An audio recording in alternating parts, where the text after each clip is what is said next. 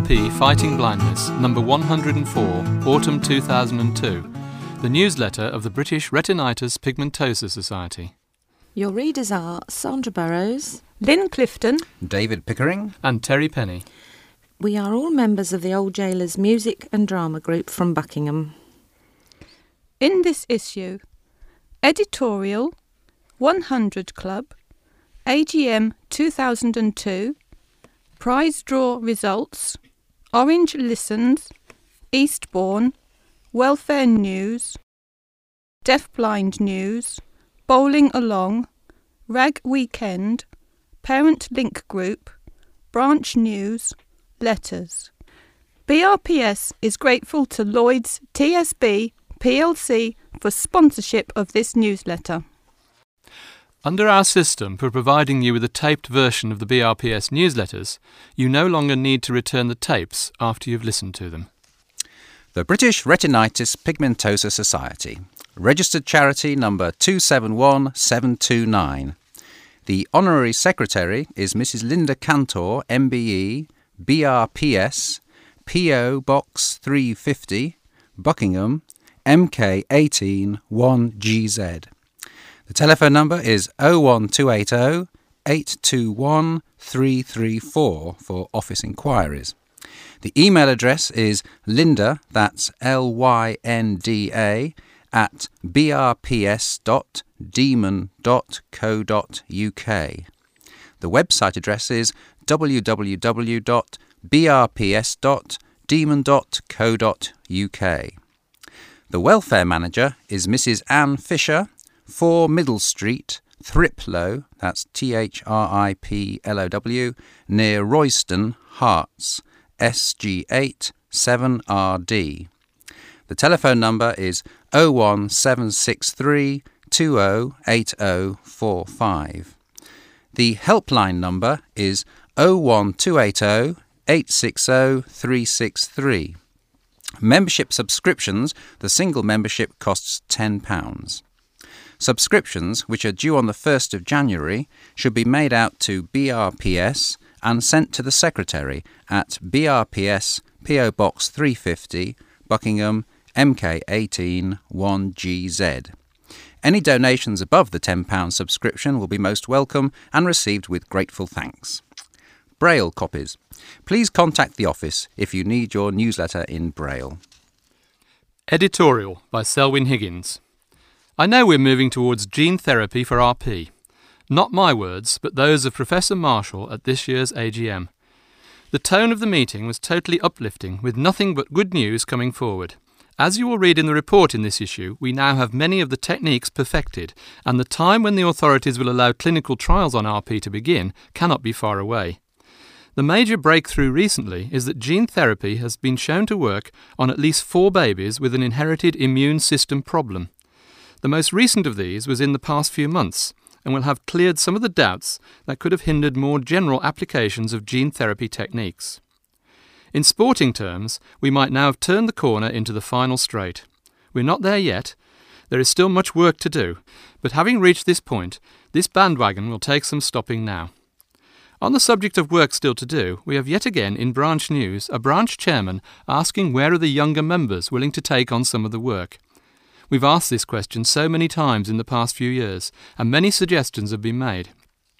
I take heart from the fact that a new branch has just been formed in London, run by young people full of enthusiasm. They are people in the same age group that started BRPS back in the 1970s, in the days when many of our branch committees were in their 20s and 30s, filled with enthusiasm and determined to kill this thing called RP, no matter how long it took. Let us hope that the spirit of these younger members now coming forward will inspire others in our many branches to have a go and take over some of the work from those whose hair, or what's left of it, is a little greyer than it used to be 25 years ago. From one who has just become officially an OAP, I wish you all a very happy, sunny and warm autumn. 100 Club by Colin MacArthur. Linda Cantor and others have stated that they have a problem with the filling out of draw tickets. A suggestion was made by Linda of a 100 Club. If enough people were interested, this could be set up and run, as well as the national prize draw, for those who have difficulty with tickets, are unable to sell them, or would just like a flutter while helping BRPS.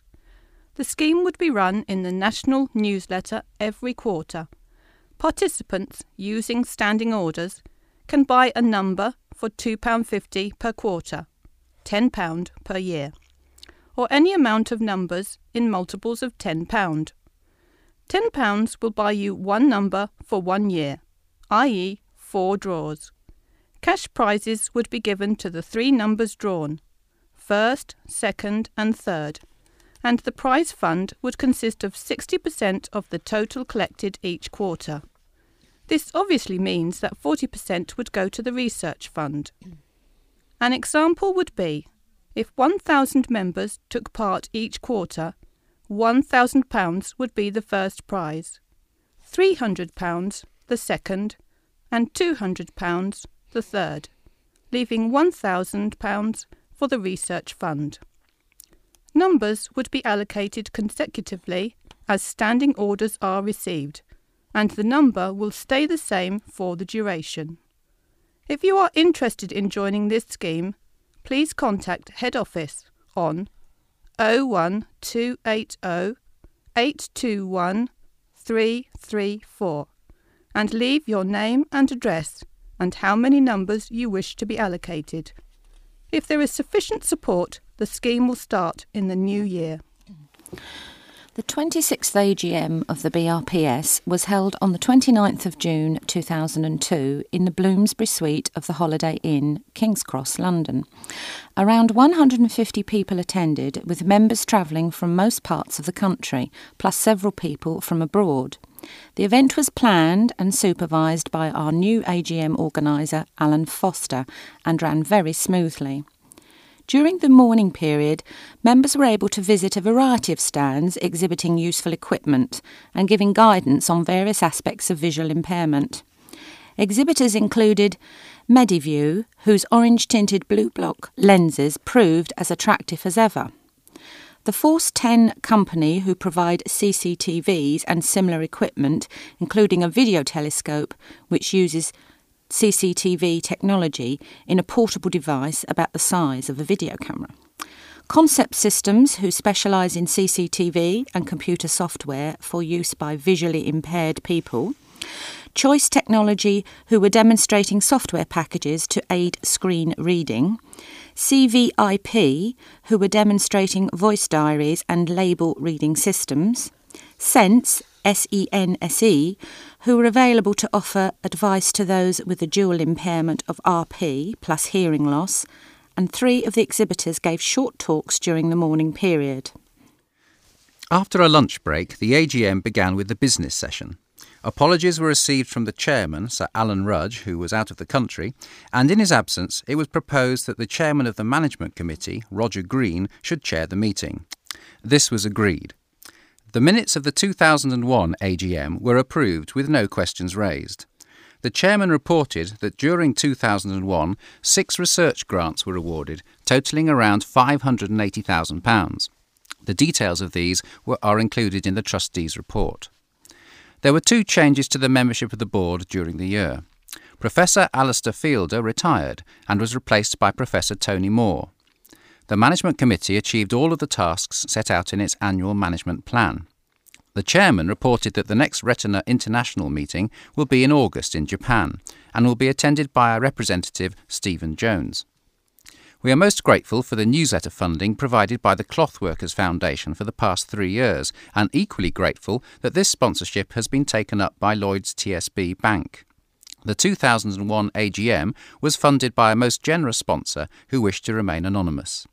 This year, we are equally indebted to the communications company Orange, who have sponsored this AGM. Their generosity has saved BRPS considerable expenditure. Thanks were also expressed for the continuous work carried out by the Management Committee, the branch officers, the helpline team, and all the other volunteers who make our society viable. The accounts for the year ending December 2001 were then presented and explained by our Honorary Treasurer, George Thompson. He explained that the format in the published accounts had once again been changed to meet the latest requirements, but that an explanation was given in the many notes accompanying the accounts. There was an increase of £84,707 in donations from companies and trust funds. The Radio 4 appeal, read for us by Ralph Harris, brought in £12,000 and was one of the better results from this year's Radio 4 appeal series. Legacies increased by £106,694 over the previous year. Branch fundraising was slightly down on last year, but was still providing 26% of our income. Street collections brought in £51,000, and top of the tin shaking league yet again were Hampshire, followed by Yorkshire and Grampian. Membership subscriptions and donations were £54,704. Total income for the year was £652,000. The main item of expenditure is grant funding. It is the policy of the Society to commit funding of these for 1 year only, although it is understood that subject to finances remaining healthy, we shall fund these for the full term of 2 or 3 years. If we fund all current grants to completion, which is our intention, the outlay will be £1.2 million. The year saw the end of the Section 64 grant, which has covered the expenses of a volunteer counsellor at Moorfields. Education and welfare rose by £3,543, due mainly to the helpline training weekend. Secretarial costs rose by £7,791, due to salary increases and the fact that we have now lost our free office accommodation and have to rent.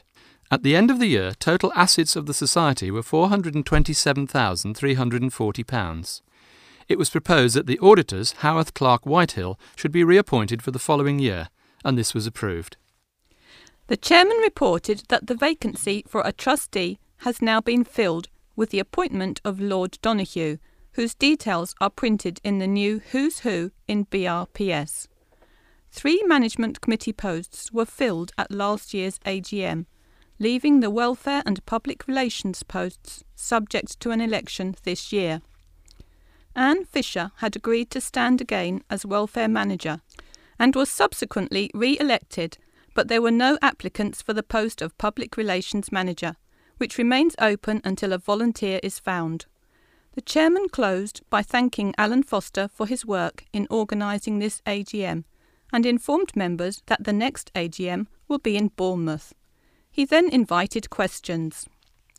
A number of questions arose regarding the Society's decision in respect of the counselling role undertaken by a voluntary worker within and under the supervision of Moorfields Eye Hospital.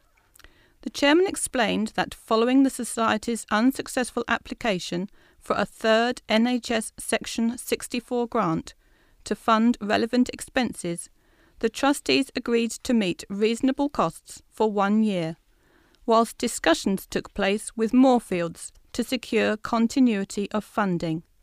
This has been extended for a further month. It has been suggested to Moorfields that since this voluntary worker was under their supervision, they should pick up ongoing expenses, such as travel, telephone, etc. But should they be unable to do so, they were invited to submit a grant application for such costs to BRPS. To date, in spite of reminders, such a request has not been received.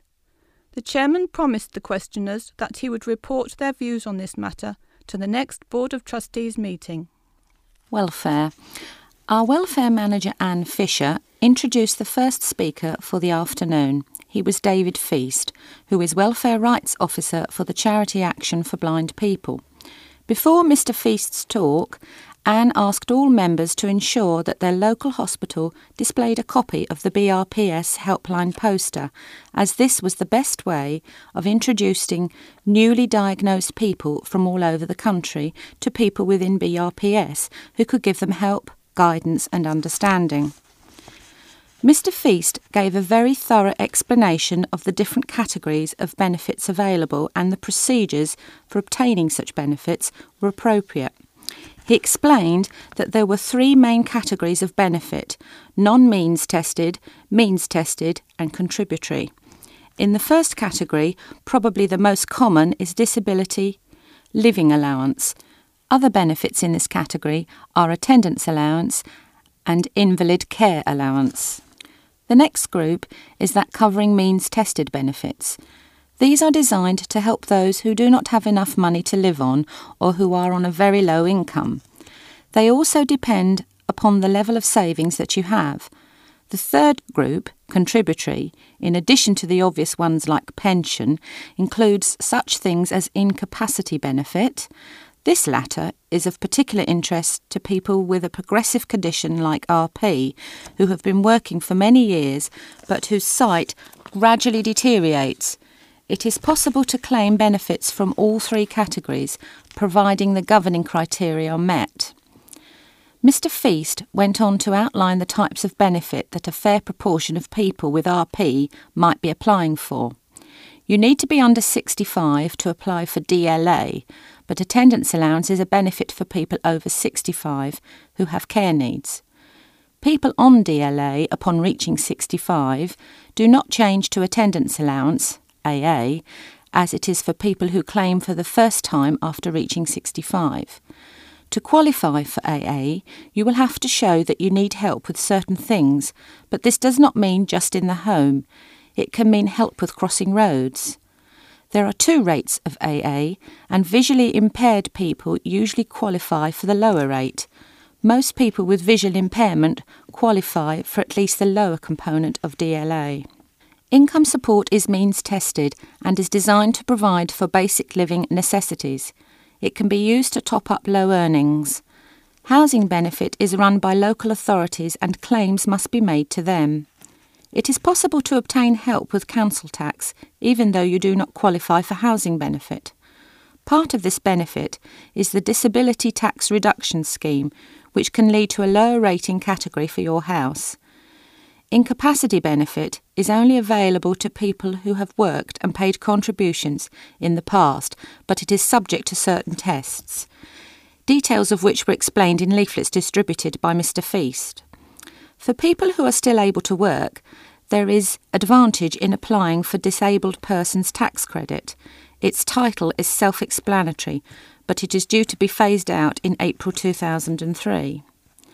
Mr. Feast was thanked for such a clear and detailed explanation of an area of welfare that to many people seems to present a minefield of form filling.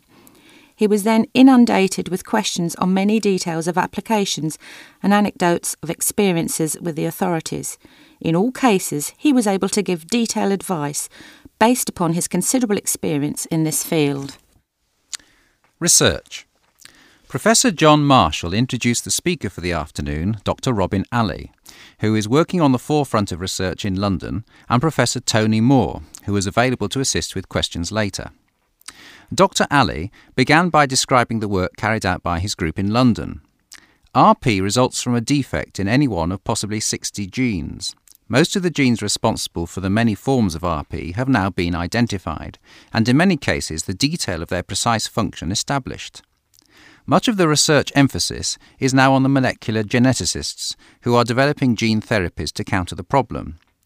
Gene therapy is the introduction of healthy genes into the cells of patients to either correct or to ameliorate the effects of the disease. The method of introducing genetic material into cells in the eye uses vectors. These are genetically modified viruses which have a natural ability to introduce genes into cells where they introduce their own genes, which reproduce within the cell. We now have the ability to neuter these viruses and use them to carry our prepared therapeutic genes into a cell. This process has been in use for several years and is now well proven. 2 years ago in Paris, 3 children with a rare inherited immune disease were cured using gene therapy. This was the first recognised human case of total success in this field. Gene therapy is now proven and here to stay. We are seeing, at last, the beginning of the results of 20 years of hard work. Dr. Alley and colleagues at Great Ormond Street have now used a similar process to treat a baby with the same condition, resulting in a complete cure. Experience in the use of gene therapy is now growing, and as a result of the current programme of development, Dr. Alley is confident that it will not be too long before we are able to attempt the first gene therapy on a patient with RP. Some of the main requirements have already been met. We can engineer the viruses to carry the genes into the appropriate cells in the eye. We have shown that gene therapy can be used to restore retinal function in a type of mouse that suffers from RP, and to slow degeneration in rats with a similar condition. In the case of the RDS mouse, the outer segments of the photoreceptor cells failed to develop due to a gene malfunction, even though all the other genes needed to produce a healthy PR cell are carrying out their function normally. The introduction of the gene responsible for producing these outer segments has resulted in fully functioning PR cells developing.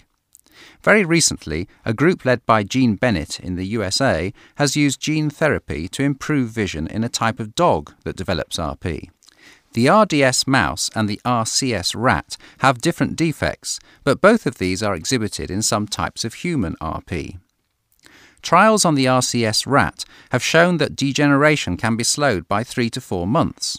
This may not sound much, but in human terms it suggests about 8 to 10 years. Screening may show that only a small percentage of human patients have the same defect, and the number suitable for treatment could be in single figures, but even one person treated would be a major breakthrough. Work is progressing well on the development of genes that encode neurotrophins, which slow the process of degeneration. Just 5 weeks ago, the team treated 4 dogs from a breed that suffers from a type of retinal degeneration very similar to RP. In each dog, only one eye was treated, and last week, tests showed that in the treated eye, in each case, there was a 20% improvement in vision over the untreated eye. It is believed that this difference will increase over the next few weeks. For several reasons, not the least being safety, there is still much work to be done before the first human patients are treated using these methods, but there is now a clear programme of work that will take us there. There is still work to be carried out on possible immune responses to the vectors currently developed or to the products of the gene that will be delivered. There must be systems to accurately control the effects of the gene that is delivered, a means of applying the brakes where necessary. There must also be continuing work on the disease processes that we need to treat.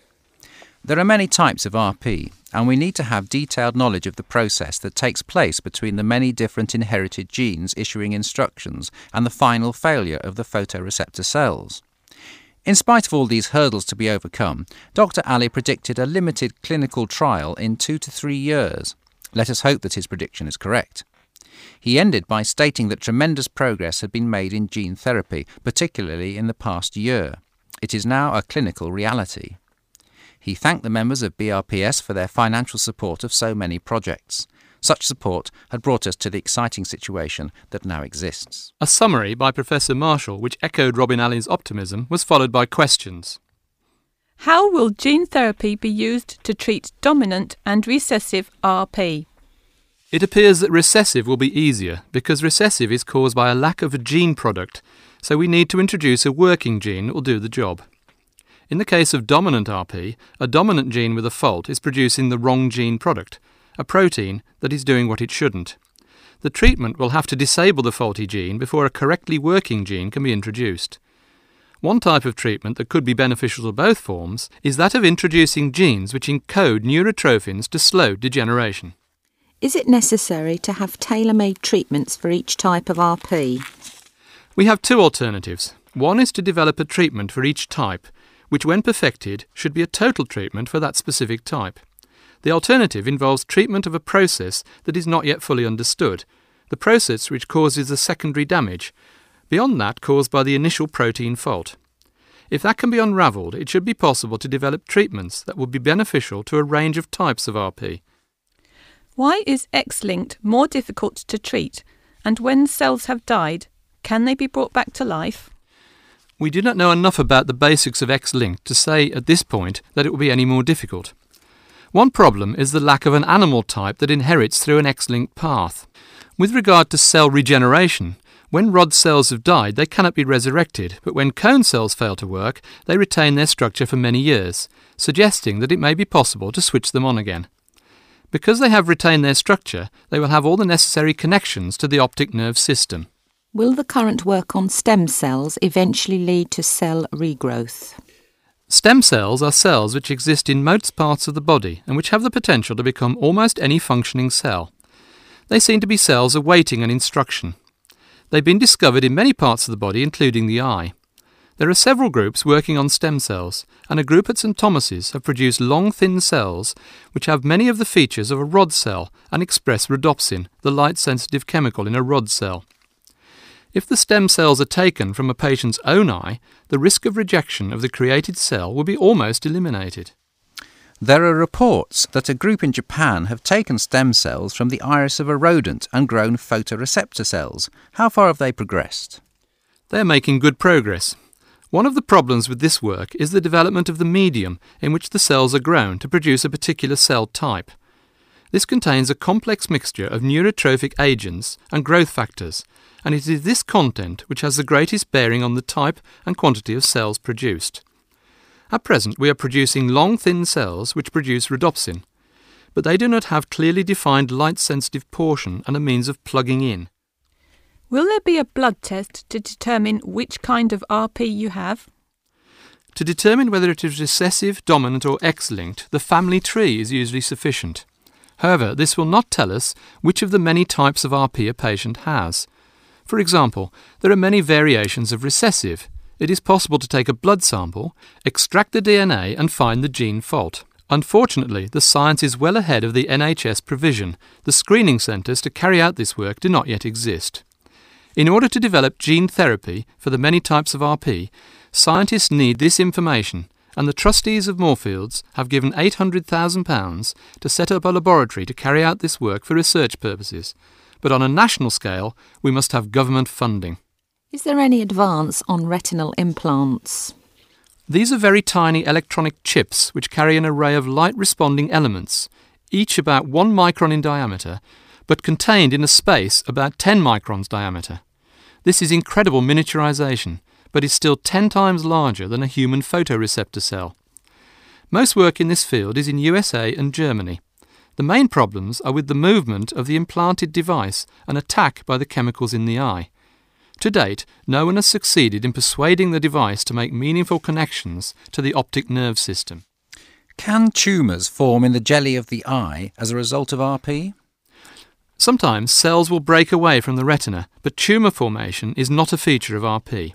One of the concerns regarding growth factors is that they may well cause excessive proliferation of cells, but in laboratory tests carried out so far, this has not happened. When tests are available, will it be possible to check whether a family member is a carrier? Yes, this will be possible once the nature of the fault in each particular type of RP is clearly identified. There are pressure groups that advocate no tampering with genes. Are they likely to inhibit our work? There is from time to time a negative attitude in the press towards this work, but this is offset by the reporting of positive progress in such cases as the recent successes in the treatment of immune deficiency. The general feeling is that the public accept gene therapy as a good thing and that the anti-groups are a small minority. Do animal rights groups pose a threat? Licensing of any work on animals is very tightly controlled in this country. Not only is every worker licensed, but every single experiment has to have its own licence. Spot checks are frequently made by inspectors. The animal rights people are a small but very vociferous group. Fortunately, most of our work is on rats and mice, and the animal rights people tend to concentrate more on larger, fluffy animals. The animals used in our work are natural sufferers from RP, and we are actually improving their sight. Will vitamins preserve retinal cells? Vitamin A is needed to produce rhodopsin. A very extensive trial in USA showed no convincing benefit for taking vitamin A pills. It is possible that 1 or 2 rare types of RP might benefit, but the trial did not show this. The vitamin A contained in a normal, healthy diet should be adequate to meet the needs of the retina. Vitamin A, taken in excess, can damage other organs, and it is vital that you seek medical advice before embarking on heavy doses. Professor John Marshall closed the meeting by thanking those responsible for making the day possible, and in particular Alan Foster, our new AGM coordinator, who planned a day that ran very smoothly. He thanked also the exhibitors and the speakers, and finally the telecommunications company Orange for their total sponsorship of the event. The day closed with the annual draw by Colin and Linda MacArthur, the results of which are reported in these pages. Results sheet. National Prize Draw 2002. Ticket number 28479. Prize 1 week self-catering holiday for 4, kindly donated by Pontins Limited. was won by Mr. and Mrs. Fawkes, Manchester. 07885, trip to Disneyland Paris for 4, kindly donated by Harry Shaw City Cruise, Mrs. Wiley, Bristol. 12454, VIP tour for 4, kindly donated by Woburn Safari Park, Mr. and Mrs. Davis, Bourton-on-the-Water. 13704, 4 guest day passes, kindly donated by Alton Towers, James Beck, Banbury. 53346, £35 vouchers, kindly donated by Argos and Budgeon, Jerry Woodard, Halstead. Thank you to everyone who bought or sold tickets. Thanks to you, we received £10,934.50, with just £1,053.17 expenses for postage and printing. This means that through your generosity, we have now sent to the Research Fund the grand sum of £9,881.33. In the 10 years that the prize draw has been running, it has raised a total of £97,500. Orange listens to BRPS members. Understanding the requirements and needs of customers with disabilities, including visual impairment, is high on the agenda of the sponsor for this year's BRPS AGM. Orange PCS supported this year's event for the first time. With over 12.7 million customers in the UK and a group customer base of 40.5 million, the company is acutely aware of its needs to ensure all customers are catered for, in particular those with special needs. Orange listened closely to the views and opinions of delegates attending this year's AGM to help identify what products and services individuals need and want. Information is already available in a range of formats, including large print, braille and on audio cassette. It is hoped that these formats will soon be available in-store at Orange shops across the UK. Work is already underway to ensure all employees who deal direct with customers receive training in dealing with customers with special needs. New handsets and accessories are currently being researched that will help those with disabilities utilise their mobile phones to the fullest extent. Voice message services, where customers can receive voice messages, updates on the latest news, sports, city information, entertainment, traffic and travel, offer all users easy access to up-to-date information. Services such as Orange Ref Link enable sports fans to listen to action from the pitch, broadcast direct to spectators' headsets from a microphone worn by the referee. Live match commentary can also be broadcast to headsets. Text messaging services offer a range of information and news via text messaging alerts. Sports, business, share prices, horoscopes and weather are just a sample of the information that can be accessed.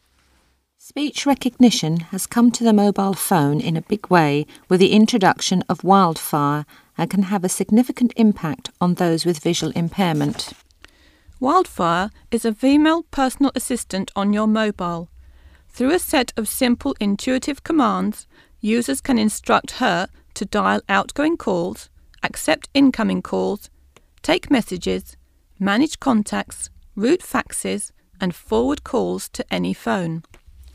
For example, if you ask Wildfire to dial a particular number several times, she will recognise a pattern and say, "I've noticed that you dial the same number frequently. Would you like me to create a contact for this person?" and shows you how.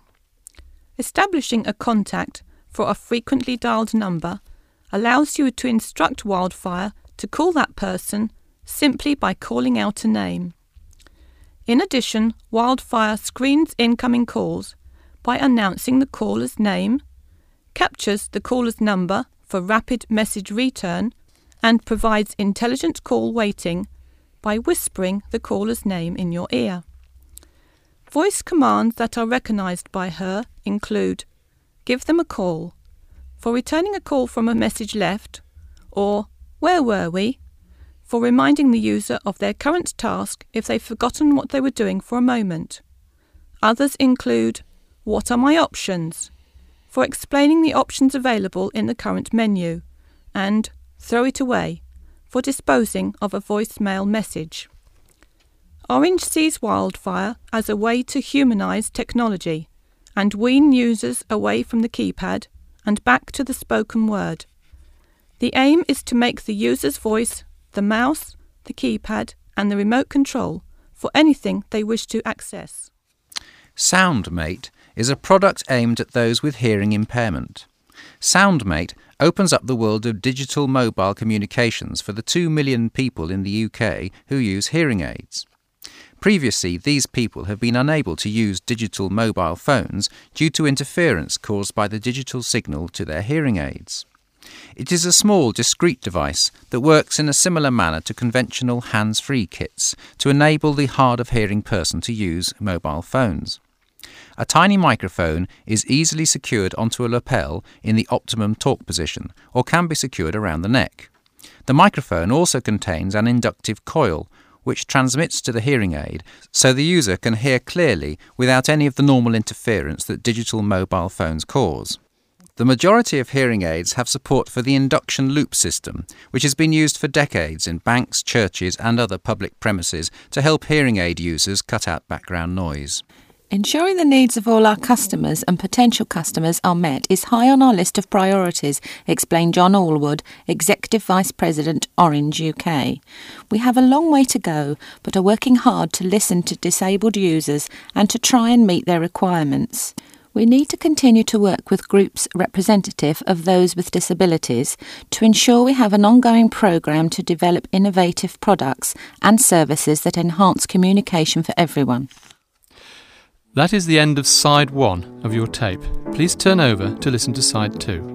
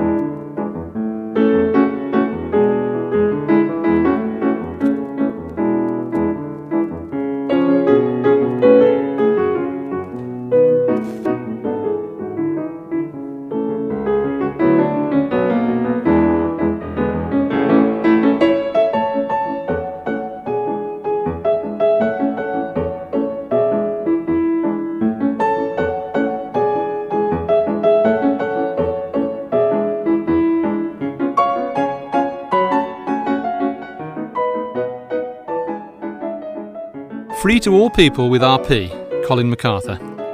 A chance to help.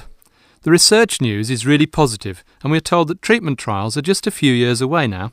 The fundraising team is busy unearthing new funding possibilities with great success. However, it is of concern that 1 or 2 branches have folded recently, and a branch and other donations have shown a fall from recent years. It is of paramount importance that all of us pull together to ensure that all future research projects can be funded. Also of concern is the number of people with RP who are not members of the Society. With this in mind, we have put an article in the RNIB magazines that go to blind societies up and down the country, urging people with RP to join the Society.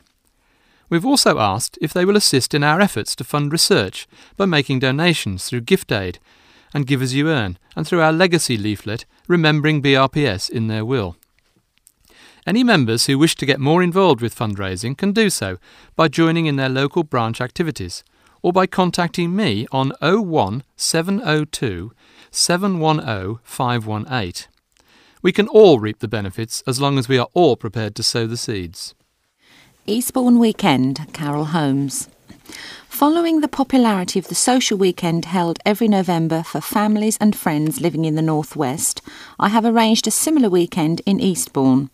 It will be held at the Palm Court RNIB Hotel, Eastbourne, from Saturday the 29th of March 2003 to Monday the 31st of March. That's 2 nights. The cost for the weekend will be £80, which includes 2 nights dinner, bed and breakfast and a buffet lunch on Sunday. There will be entertainment, but the detailed programme is still to be confirmed.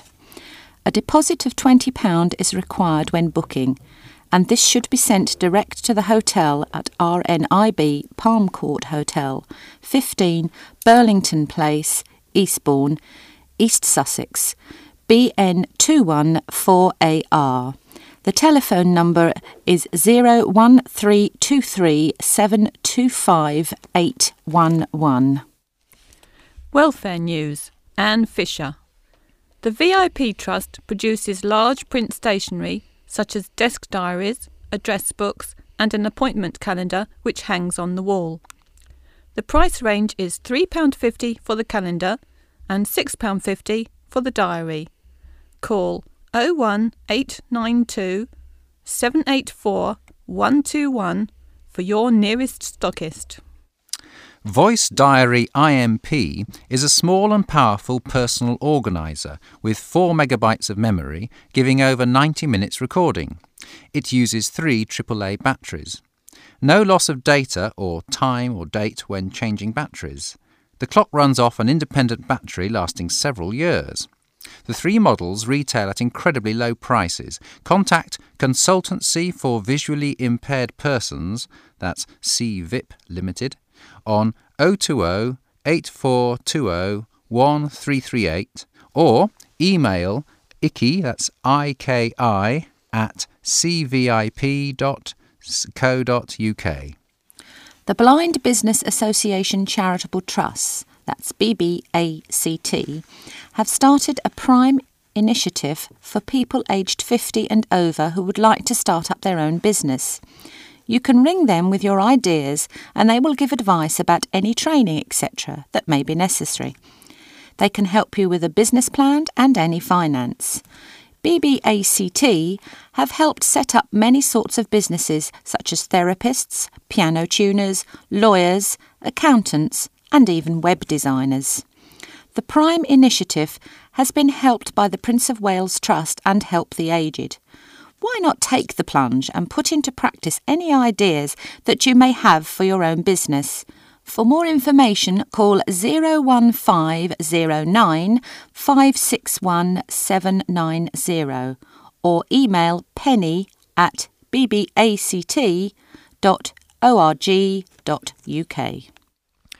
A 4-day course, The Sounds of Nature in Autumn, has been arranged for blind and partially sighted naturalists. You can explore the Dorset countryside and listen to and record the sounds of nature. The course is being run at the Kingcombe Centre, Dorchester, from the 21st to the 25th of October 2002.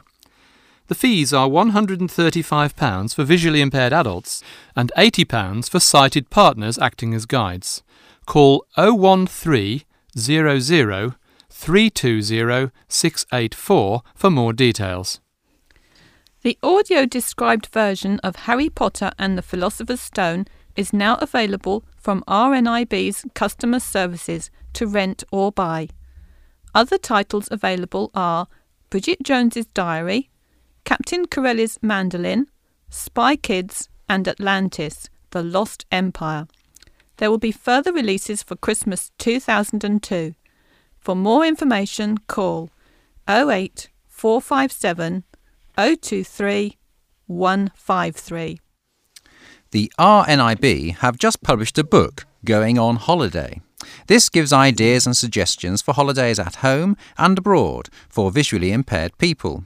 There are RNIB hotels, plus specialist hotels for visually impaired people and mainstream hotels. They do warn to be prepared for problems in mainstream hotels such as poor lighting, etc., but suggest that if you let the hotel know about your visual impairment beforehand, it will prepare them in advance, and they can then offer assistance. Call the RNIB if you have queries about guiding and funding for your holiday. For more information, call 08457 023 153. Action for Blind People has 3 hotels at Weston-super-Mare, Teignmouth, Devon, and Windermere in the Lake District. Their new Russell Hotel in Bognor Regis opens on the 3rd of August. Call AFPB on 020 7635 4800. SPECS, the umbrella organisation for support groups who represent any condition or syndrome with an integral eye disorder, is interested to hear of any bullying of children and adults as a direct result of their visual impairment. They hope to make schools, etc., aware of the possibility that this can happen. If your child or you has come across bullying behaviour of any kind, please contact Anne on 01763 208045 or email fisherclive@hotmail.com. Deaf-Blind Award.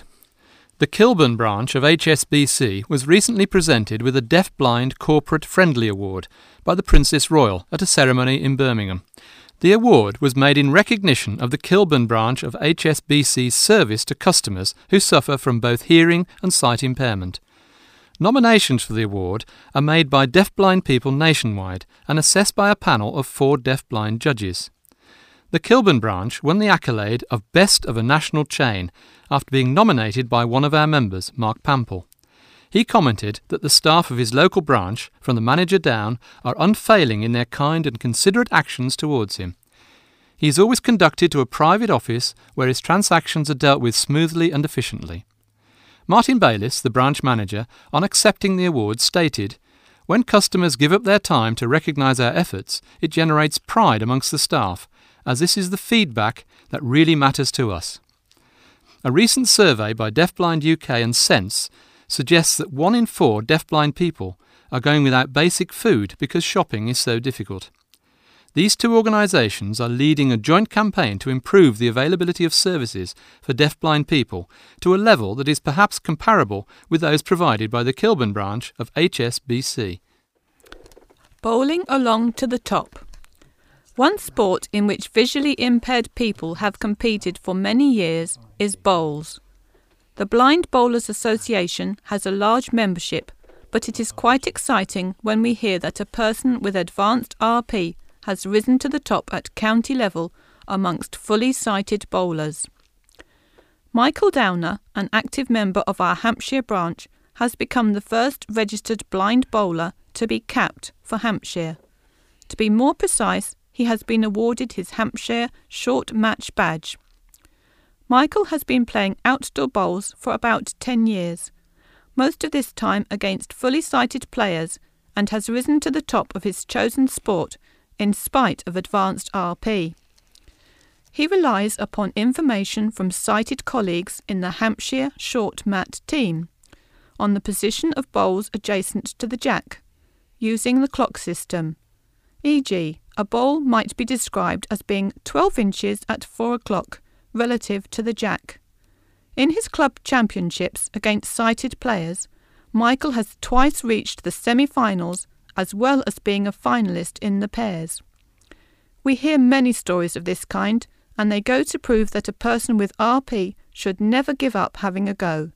You don't know what you might achieve until you try. I seem to recall that this same branch also has an international gold medalist blind water skier. Retinal Awareness Group, RAG, Weekend, by Dennis Haig. Plans are well in hand for our 2003 weekend, which will once again be held at the Hotel Sheraton in Blackpool.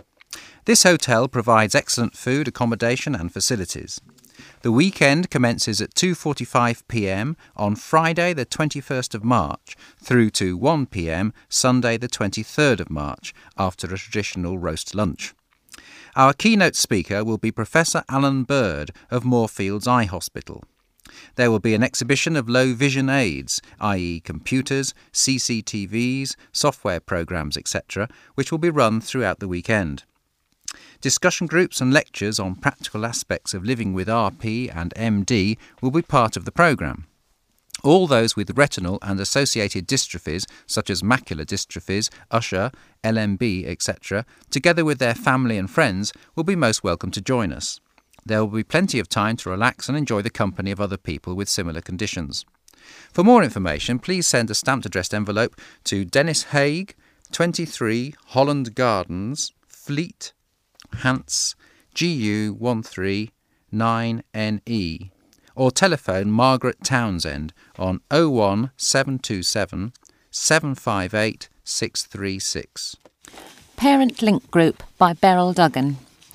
The main topic of this year's meeting, held at Blackpool on the 19th of April, was the advantages of statementing. We were very fortunate to have Mr. Tony Macquarie, Principal of St Vincent's School for the Blind and Partially Sighted, accompanied by Jenny and Di, both teachers at St Vincent's in Liverpool. Tony, Jenny and Di explained in detail all the benefits from every aspect of children with a visual impairment who may require to be statemented, and what, as a parent, we should be aware of in assisting a child with a visual impairment. They explained the commitment the school has in providing the correct support for each individual child, the importance of continually reviewing the needs of the child in case of any changes that may occur in both the need of the child and the availability of any special equipment that may be beneficial to assist at school. The evening session was very relaxed. The parents met in a group discussing many topics openly, from education to daily living skills, hobbies, mobility training and employment. It was a very hectic but rewarding weekend. I would like to thank all parents who attended and look forward to meeting you all again next year. If any parent would like to join our meeting, they would be most welcome, or they can make contact with me on 01244 680 463. That's PM. Branch News. Cambridge Branch, Marion Mansfield.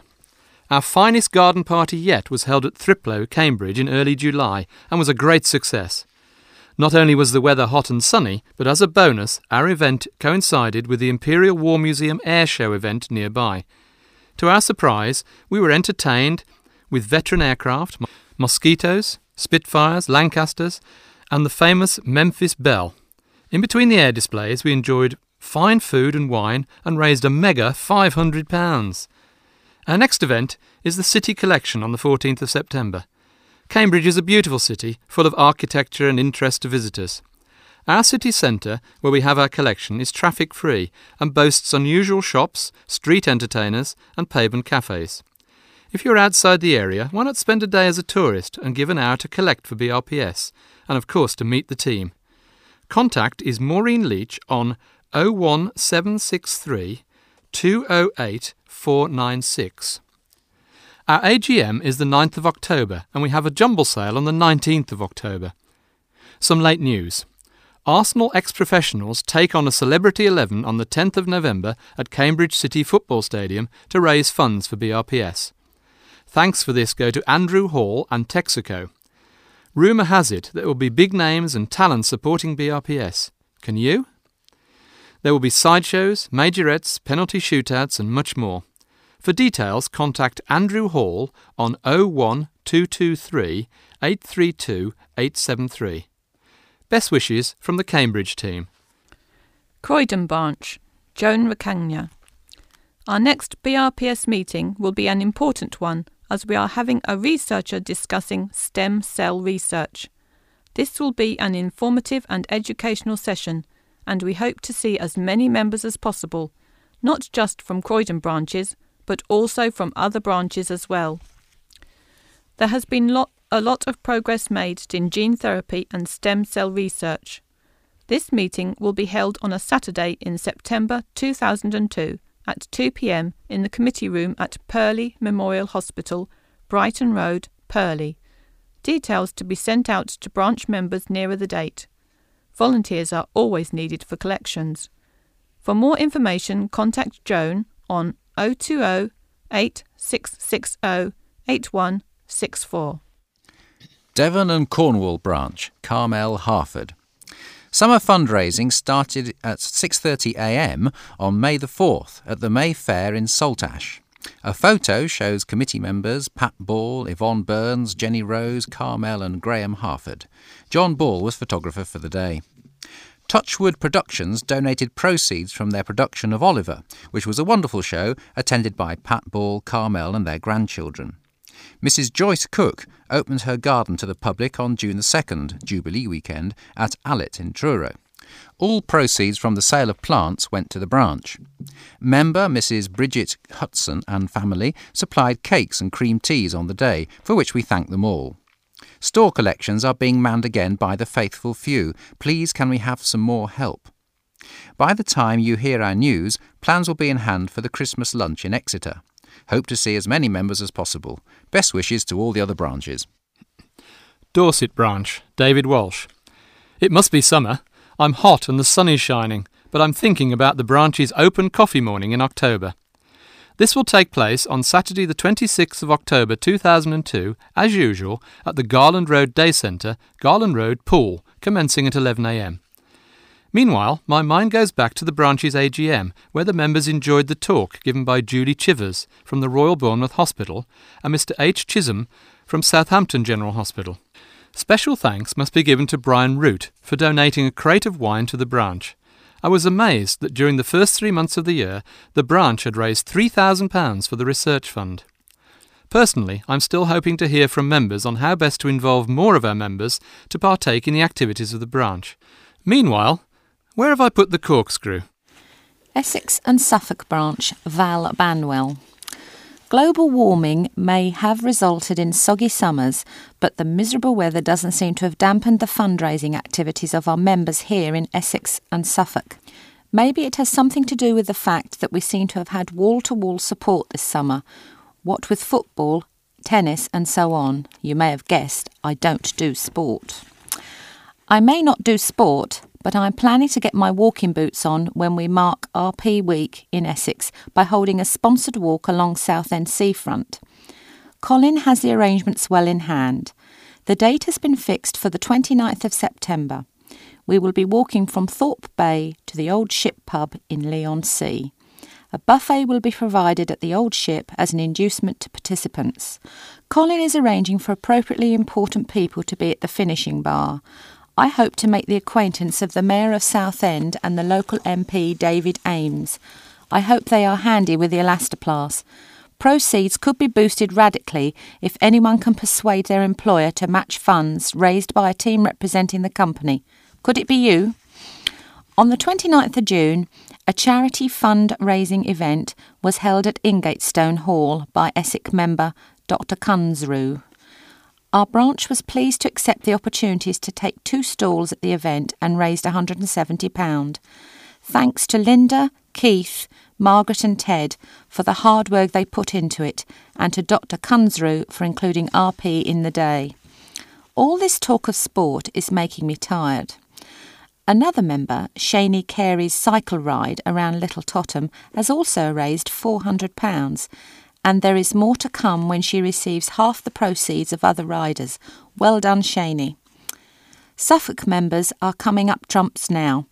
Tracy Baker from Woodbridge has secured a donation of £1,000 from her local Lions Club. If Tracy can make Lions part with large sums of money, we'd all better look out. Great, Tracy. In the last branch news, I reported that Colin had acquired funding for recording equipment so that we may record our local newsletter on tape for people who would like to receive it in this format. The equipment has now been purchased and the newsletter may now be received on tape. If you wish to receive your local news sheet on tape, please contact me or Colin or the committee member of your choice. The research news is becoming increasingly exciting, so I wish you all good fortune in our push to find a cure for RP. Hampshire branch, Martin Mulholland. The collection year is now in full swing, and we've just had a great day out in Winchester. Thanks to a large band of collectors, which meant we ran out of tabards, we had 14, we managed to collect £1,581. we'd been allocated the same date as the annual hat fair, which meant that our collectors were squeezed between groups of street entertainments and kept amused, if sometimes by dubious acts. We're not sure if the hat fair helped, but we certainly had a good collecting day, and a big thank you goes to all our collectors. Also, since the last report, we have raised £1,111 in Newbury, £649 in Basingstoke, £840 in Fleet, and £674 at Hedge End Hypermarket. Overall, our collection revenues are down on last year, but I continue to be amazed by the enthusiasm and stamina of our organisers and mainstay collectors. We continue to receive money from hard-working independent fundraising members, for which we are most grateful. 2 more dates for local members' diaries. The first is Saturday the 21st of September, our last town collection of the year in Romsey. This is a must for the lads, who all have ambitions to catch Charlie Dimmock as she comes out of Waitrose with her shopping. The second date is Saturday the 19th of October, our AGM, with Dr. John Gill as the main speaker and a demonstration from Portset Systems. We look forward to seeing as many as possible there, as this is such an excellent opportunity for members from all of our area to meet and socialise. Hope you all had an excellent summer. Martin on 01962 711 337. Herts and South Beds Branch, Fred Foley.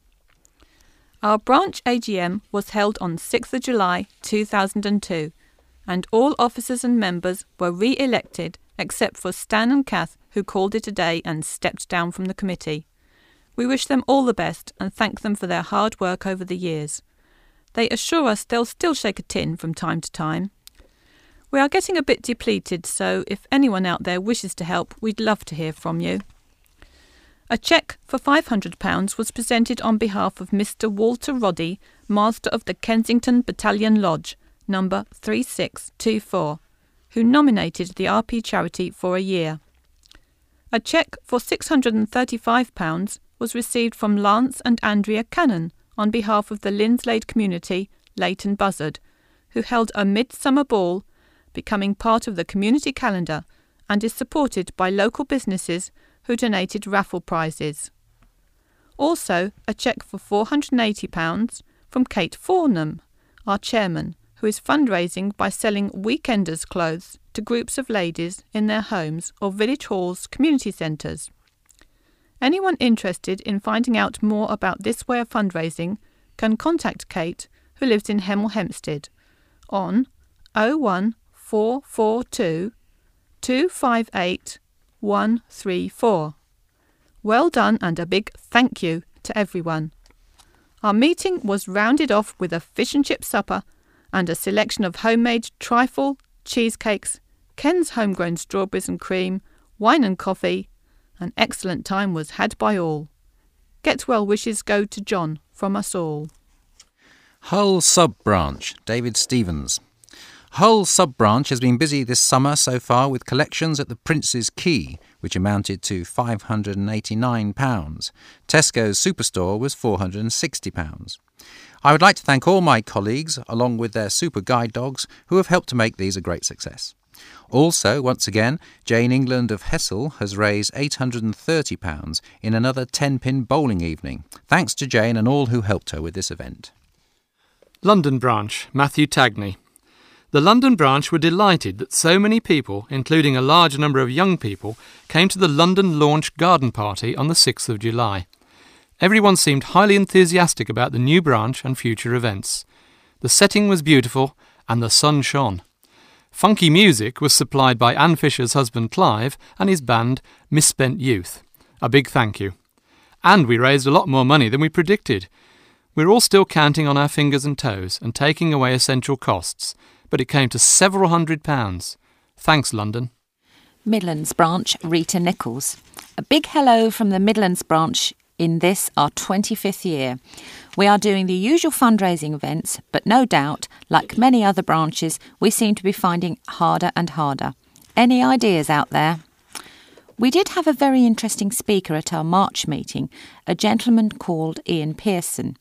He is the first blind person in the Midlands to become a JP. He has RP.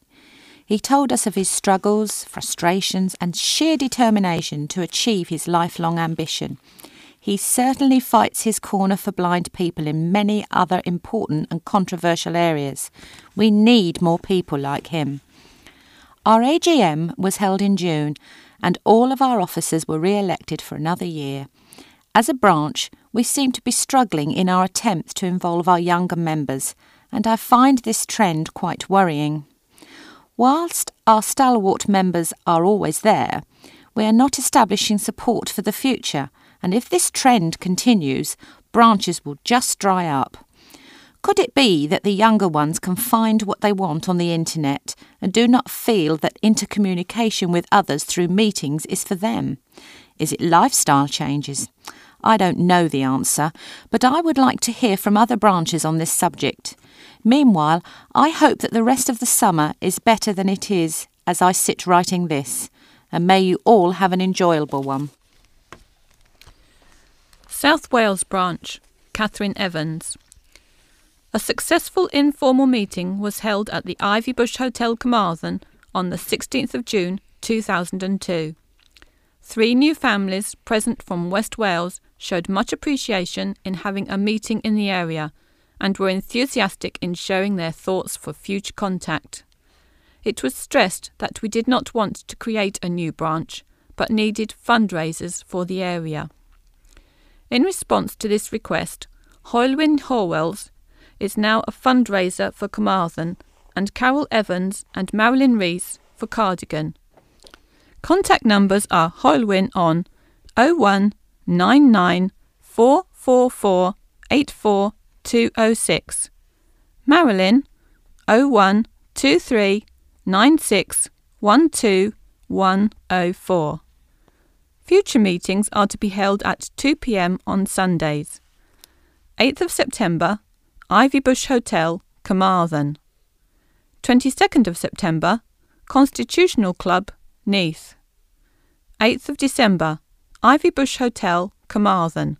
Christmas buffet lunch. 26th of January 2003, Constitutional Club, Neath. New Year buffet lunch. All our members who travelled to London to the AGM all had a very enjoyable day. Many thanks to Trevor, our driver, who once again transported us safely. The meeting was very informative, and it was encouraging to hear of all the good works being undertaken by the research workers on our behalf, and I am sure that there will be many advances in the future. West of Scotland Branch, Ian McClenaghan. In the summer branch report, I told you of the hard work being done by a branch member and her guide dog called Daisy as they trained in and around the district of Cumbernauld. I can now tell you the outcome of all this exercise. The Sunday of the May weekend holiday turned up trumps more ways than one for Anne Stewart and her family. The sky was blue and the sun was shining, and I'm not kidding, when the fundraising walk, organised by the Cumbernauld and Kilsyth Rotary, encouraged over 200 walkers and joggers to raise funds for their favourite charity. This annual event uses the safe stretch of canal path from Bowling to Twetchar, with the final 14-mile leg finishing at Grangemouth in West Lothian. Anne was accompanied by her son Gavin, her sister Jeanette, and brother-in-law Martin, who all successfully completed the final 14-mile stage. Gavin's employers, a pub near Earl's Court in London, generously added to what his fellow workmates contributed by adding a further donation of £600. Despite a good night out with some of his friends, he arrived home safely and in good shape to complete the walk with his family, although the poor old feet did require some first aid at the halfway stage. To date, they have jointly collected a magnificent £1,400 towards the research fund. What a magnificent effort! The simultaneous decision made by the trustees of the Society to remove funding and Hilary Davis's decision to withdraw from the weekly voluntary work she has undertaken for the past 6.5 years at Gart Naval General Hospital's RP clinic is going to be a great miss to those who have already met her and to the many others who have yet to get an appointment. The branch sincerely thank her for all the work she has done so diligently on our behalf, both in the branch and at the hospital. Woking and District Branch, Dot Smith. Hello everyone, here's our latest news. Sue Sims managed to complete her 50th birthday challenge by climbing Helvellyn, Striding Edge, in the Lake District, in spite of the most appalling weather conditions. We listened with a mixture of admiration, fear and excitement, as at our meeting in July, Sue recalled her adventure. Our congratulations and thanks go to Sue, who hopes to have raised between £600 and £700 for RP. Would she do it again? We'll just have to wait and see. Thanks also to the Staines Congregational Church Ladies' Fellowship for their generous donation of £250. You will recall that we were their charity for the year. On my return from holiday, I was delighted to find a donation from Andrew Sexton, who ran in the Fleet Half Marathon, and raised the amazing sum of £550 for RP. Well done, Andrew, and thank you once again. As you can see, members and non-members alike have been working hard in our area to raise funds in support of RP, and we hope this, together with our usual store and town centre collections, will raise a record sum this year. Our AGM will be on Saturday the 9th of November at St Dunstan's Church Hall in Woking, and we're delighted to say that our speaker this year will be Professor John Marshall, so make a note in your diaries. On the social side, we have Skittles on Saturday the 5th of October at the Surrey Cricketers in Windlesham. Details in our newsletter, but if you'd like to come, please ring Lorraine on 01784 245 214. You'll be very welcome. We are also arranging a Christmas meal for December. Details are not available as I submit this item, July, but watch out for information in our newsletter or ring Lorraine for details. Help is urgently needed for our collections at Bentall's in Kingston on Sunday the 6th of October and Woking Town Centre on Saturday the 23rd of November. Can you spare an hour? If so, please contact Valerie on 01252 725 622. Letters from Barbara Norton in Bedford and Hilary Davis in Glasgow. BRPS services at Moorfields and Gart Naval Hospitals. The trustees of BRPS have decided to discontinue funding the 2 hospital counselling services for people with RP and related retinoid dystrophies. It is the trustees' view that such services should be funded by health or social services. Over the last 11 years, these services have been offered by unpaid workers and BRPS has refunded the associated expenses. For 6 years, a Department of Health grant covered the Moorfields costs. All other attempts to acquire central or local government funding have been unsuccessful. As many people know, the welfare needs of visually impaired people are not a high priority for state funding. Every effort is being made at Moorfields to fund the continuation of Barbara Norton's work there. The outcome is not clear at this point, and Barbara has been on sick leave after breaking an ankle. The service at Gart Naval has come to an end. Hilary Davis has decided to move on to other areas of work, and no funding is currently available should a suitably qualified successor be found to join the clinic team. Both Hilary and Barbara have been working in multidisciplinary teams. They have helped address the emotional and practical needs of people when faced with a diagnosis of RP and associated retinal dystrophies. Many people have placed great value on the help received from these counselling services. It is hoped that in the future that more funding priority will be given to meet the needs of those who value such help. From Eva Scarrett, Workington. I was interested to hear the article in the summer newsletter from the lady driver who had won her appeal against the DVLA after her licence had been withdrawn. I was surprised that there was no mention of poor night vision, which usually accompanies RP. Also, there was no mention of the field required in degrees. Could the rules and regulations regarding this subject be aired in the next edition of the newsletter? Editor's note. This is a tricky one, Eva, and there are limits to how much I should comment in the newsletter to avoid the risk of misleading people. The decision is made by an ophthalmologist who will consider all aspects of this complex condition RP, which so many variations in its effects, rate of deterioration, and so on. There are some basic rules set down by the DVLA, but these seem to be subject to some flexibility in interpretation. One aspect that helps many people with RP is that vertical field loss is considered less serious than horizontal field loss. The following paragraph describes the basic acceptable standards set out in the rules. It begins in clearly understood layman's language, but then it leaves me behind, and the spell check on my word processor is complaining of a headache. A field of vision of at least 120 degrees on the horizontal, measured using the Goldman 1114E setting or equivalent. In addition, there should be no significant defect in the binocular field which encroaches within 20 degrees of fixation above or below the meridian.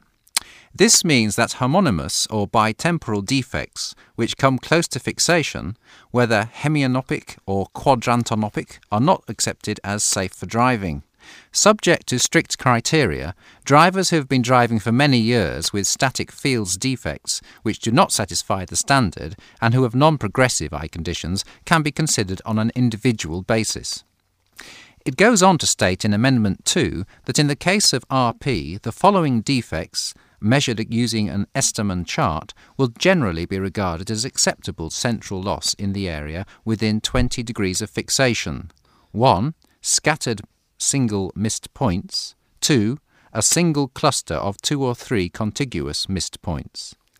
If you have been refused a licence and feel that you might be eligible to apply, the best plan is to contact the medical section of DVLA and ask for guidance on the procedure. They are on 01792 761 119. Next newsletter. Items for inclusion in the next newsletter, Winter 2002, must be with the editor by 10th of October 2002. The editor's address is Mr. S. D. Higgins, 54 Paddock Road, Newbury, Berks, RG 14 7DG. That is the end of the newsletter. Please do not return the tape to the BRPS office.